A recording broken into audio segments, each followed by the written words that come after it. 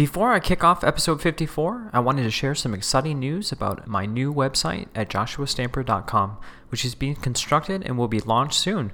The site will have the Aspire podcast, blog posts, and a whole host of resources for educational leaders. In this upcoming week, I will be kicking off the website with a giveaway, so make sure you go to www.joshstamper.com and sign up. The winner will be announced on Twitter and Instagram, and I hope you enjoyed this week's interview with a fantastic educational leader. Welcome back, everyone, to Aspire, the Leadership Development Podcast, where we will be discussing the visions, inspirations, and experiences from top educational leaders.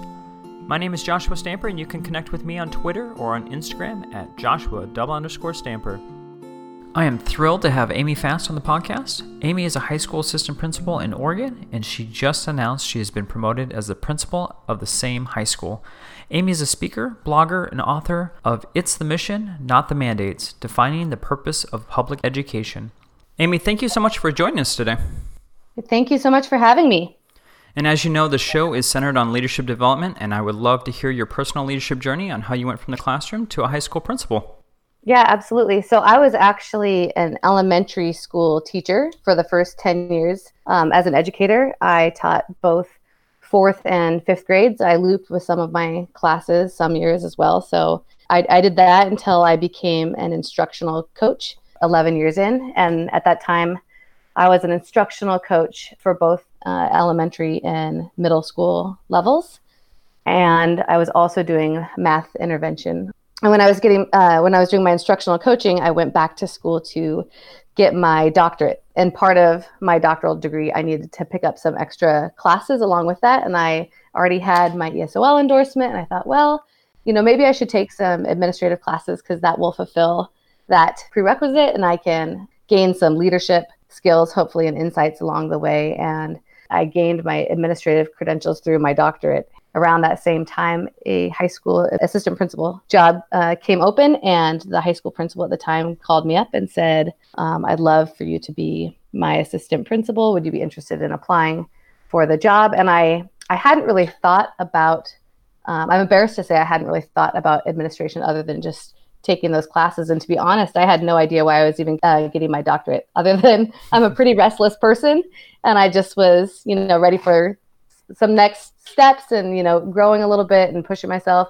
But what was really appealing to me was that one of the classes that I had looped with, I had in fourth grade and then in fifth grade, were at the high school as well. And so I was going to get to follow them through their high school experience as their assistant principal. And that turned out to be quite a blast. And I really found my niche at the high school. The energy, the complexity, the teenagers, it just was right up my alley. I originally had gotten into teaching fifth grade because I thought, what's the highest grade you can go and still have those kids all day long? I wanted to make sure that the relationships were central to the work that I did. So it's been a really fun journey. And I just found out I'm going to be the principal of this same high school, starting next year. So this is my 18th year in the same district, and year 19, I'll be serving as high school principal. And I'm terrified and excited, and it should be an adventure.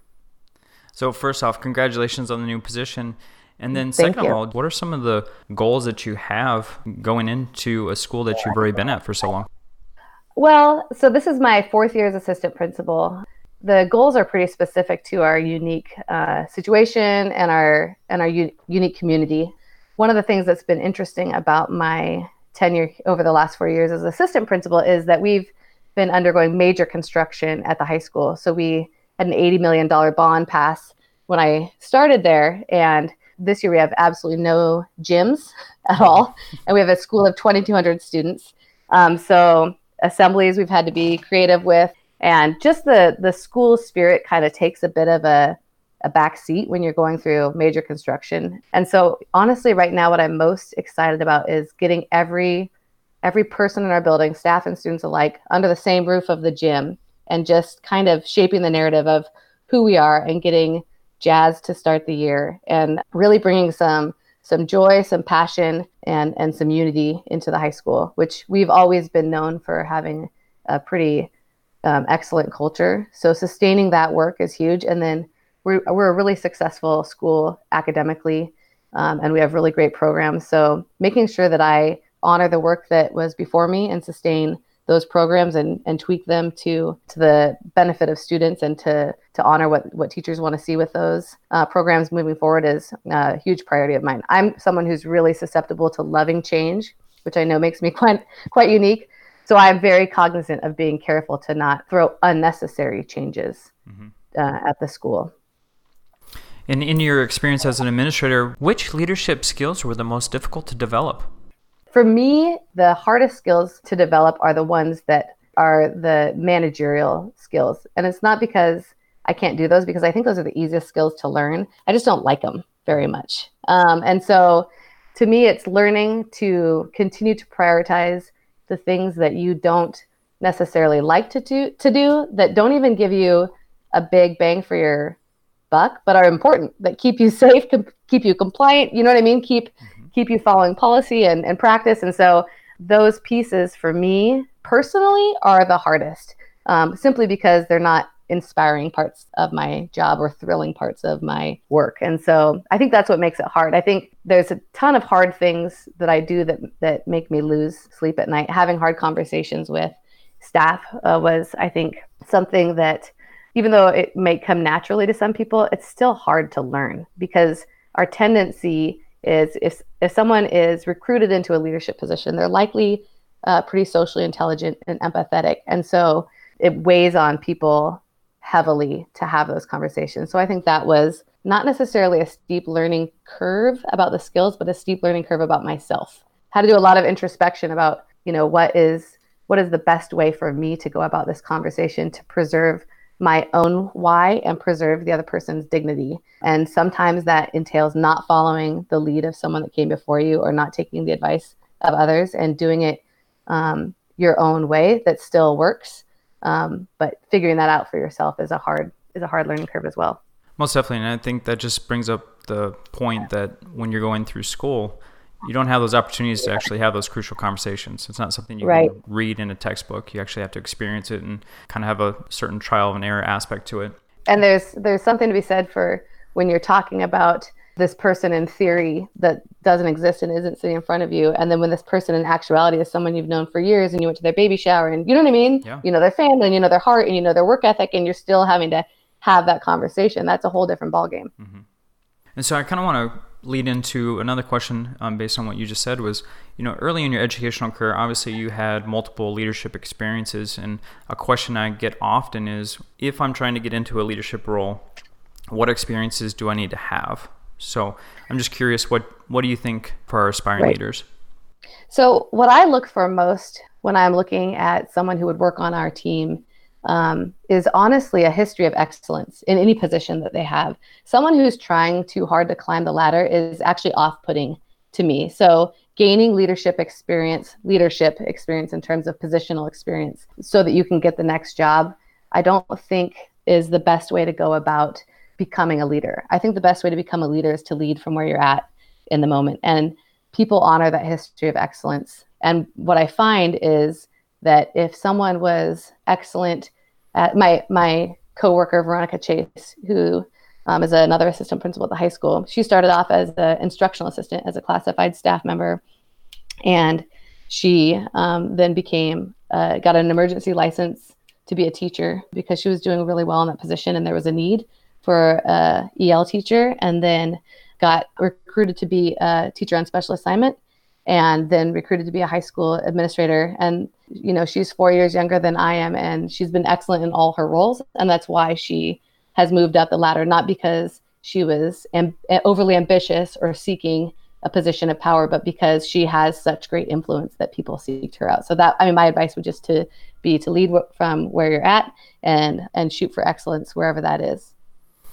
And I feel like you have an incredible pulse on the future of education as you travel around and speak, and you're very active on social media. So what is the largest barrier that you see to the success of leaders? First of all, there's a discrepancy between what we're asked to measure and what we're judged by in schools and what actually matters for students. And I think that that's a real tug and pull for leaders, because it takes a tremendous ethical strength to continually re-ground yourself in what you know to be true for human success, student success, what your why is, why you became an educator in the first place. And there can be this overwhelming pressure to look good at the expense of doing good.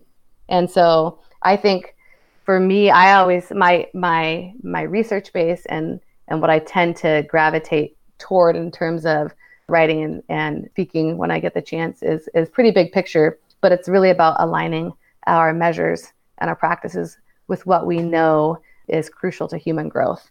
And I know that's super like way up in the clouds, but I think that really is, it starts at the top in terms of our vision and it trickles down from there. And then the day-to-day lack of congruency or the tug and pull we feel as leaders is because that vision up top is a little bit off. Mm-hmm. And that's where all that trickles down into policies and practices and pressure. And if we had a much more aligned vision as a country, then I think that our job would be much easier as administrators in schools. And so as leader, what is one area you want to change in education? Measuring what matters is huge for me. And my conceptual framework is, I think I get a bad rap for maybe being someone who doesn't care about academic achievement. And that couldn't be further from the truth. I'm actually a high expectations kind of gal, was in the classroom, is in my school. But I think that takes 100% of our focus or has for a long time as a country. And the problem is that that greatness and that growth really lies in the intersection of that academic achievement and someone's intrinsic drive and their soft skills. And so I feel like those two other pieces, the soft skills or the social emotional learning, whatever people want to call it, and that intrinsic drive, that motivation, that excitement about your learning, that passion to become something and to contribute beyond yourself, if those pieces of the puzzle are in place in schools, and I hate to say it because this might not seem popular, but even measured in schools, not for the purpose of judging schools, but for the purpose of seeing how we're doing, if we're doing right by students, then I feel like that would be the biggest way that we could leverage success in schools moving forward. What are some characteristics that you believe every leader should possess in an administrative position? Two that come to mind right away are seemingly in juxtaposition, but I don't think they are. A leader needs to be both humble and confident. And that style can vary, charisma can vary, but being both humble and confident, ready to learn from other people, realizing you don't know it all, being willing to say, I don't know, and I'm sorry, but also having the strength of character and the excitement about the work and the willingness to lean into risks and be confident enough to keep putting one foot in front of the other and being willing to fail forward in front of your staff and students. That's huge. And then obviously the third, I don't know if you call it a skill, would just be to have this really solid why, this grounding in what matters most to you and to be almost overly passionate about that to the point where it just exudes from your pores and people can pick up on it wherever you are. I think that's important because this work is too hard if we're not moved by some kind of noble mission. And so when you talk about your why, was that something that you really had to convey to get your position that you're now in as a principal? I think that's probably true. I think one of my roles, whether I've just taken it on or whether it's been given to me, has kind of become chief storyteller of our school.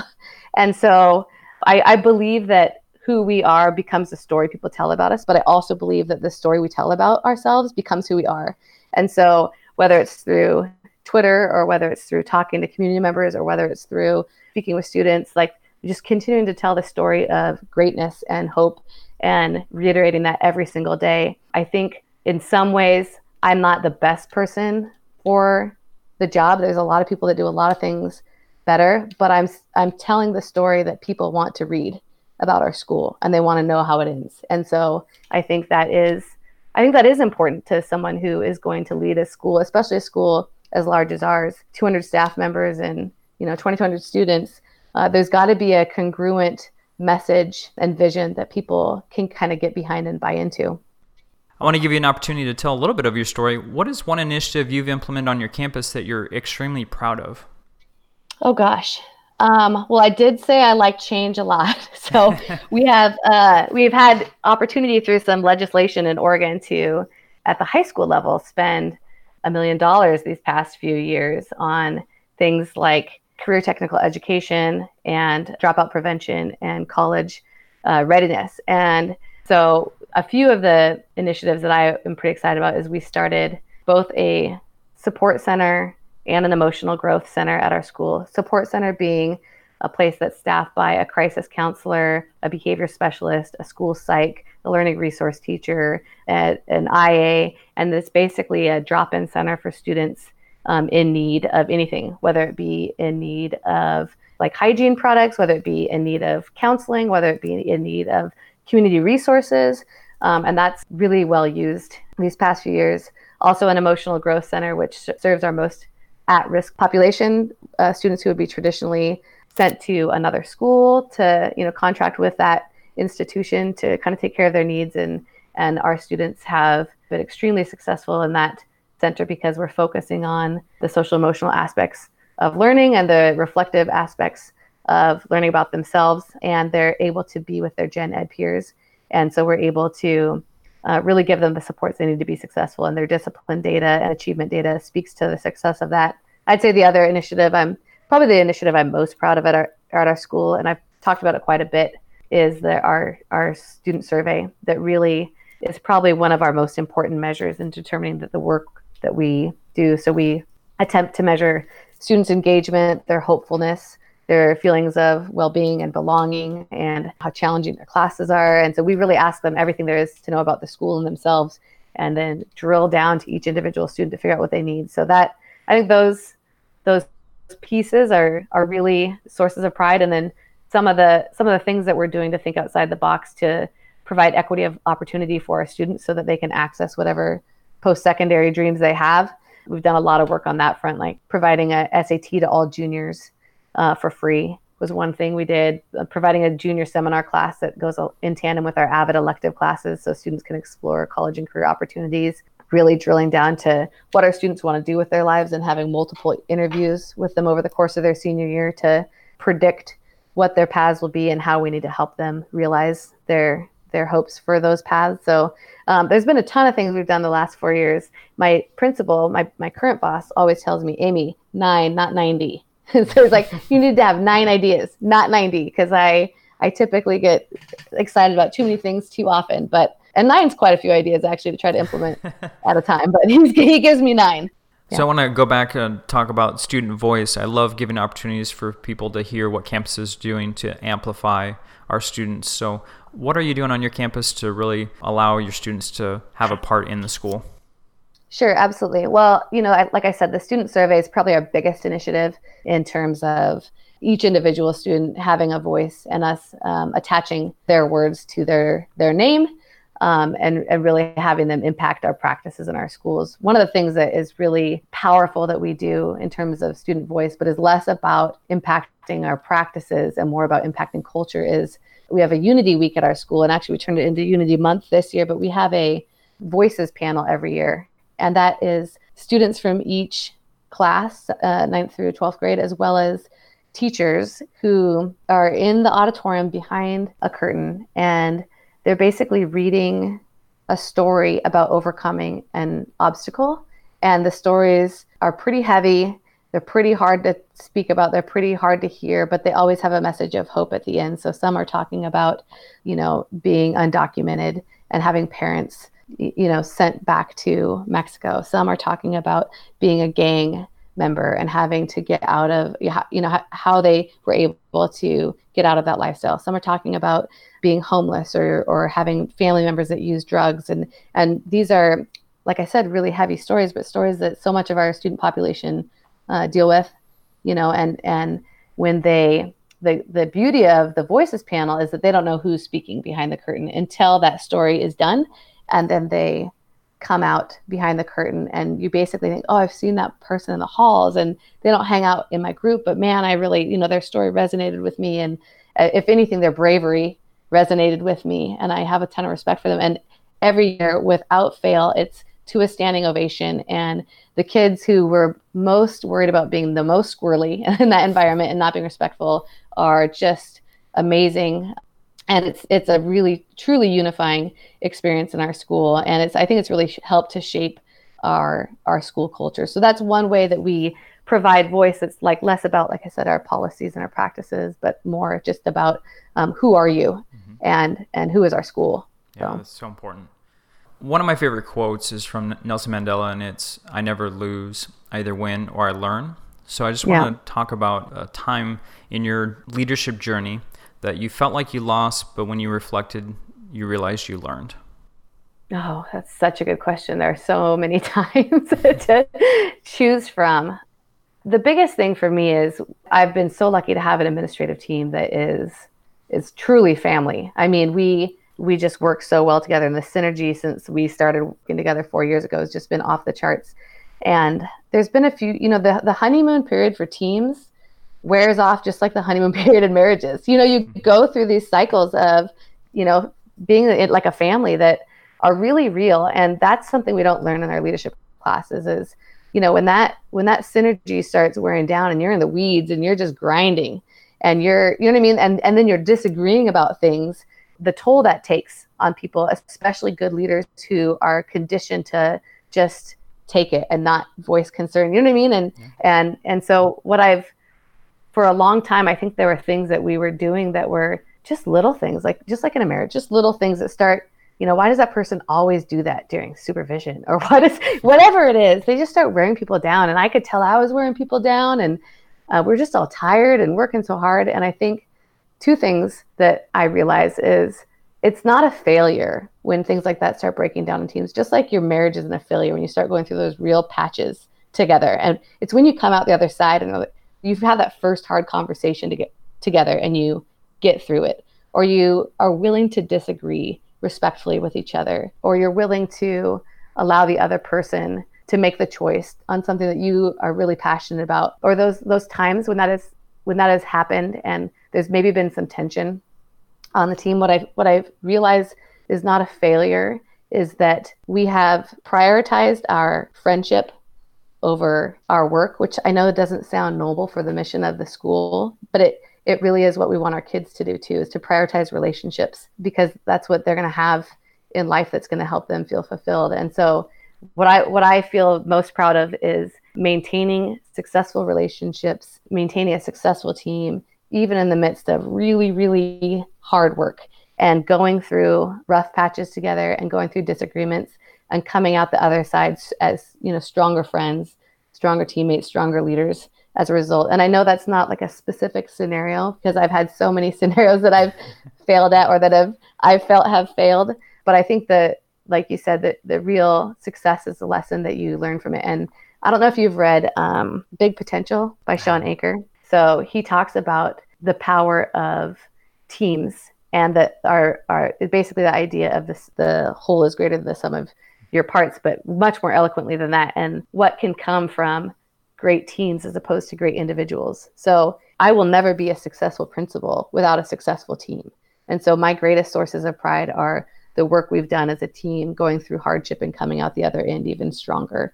And that's what I want to see for our students, that they can work together with people and come out the other end having grown and learned more. And that's what I want to see from our teaching staff, that they can collaborate and take risks together and get through hard things and come out even stronger. So I think personally, that's what those failures that I've had relationally are my greatest learning opportunities in this role.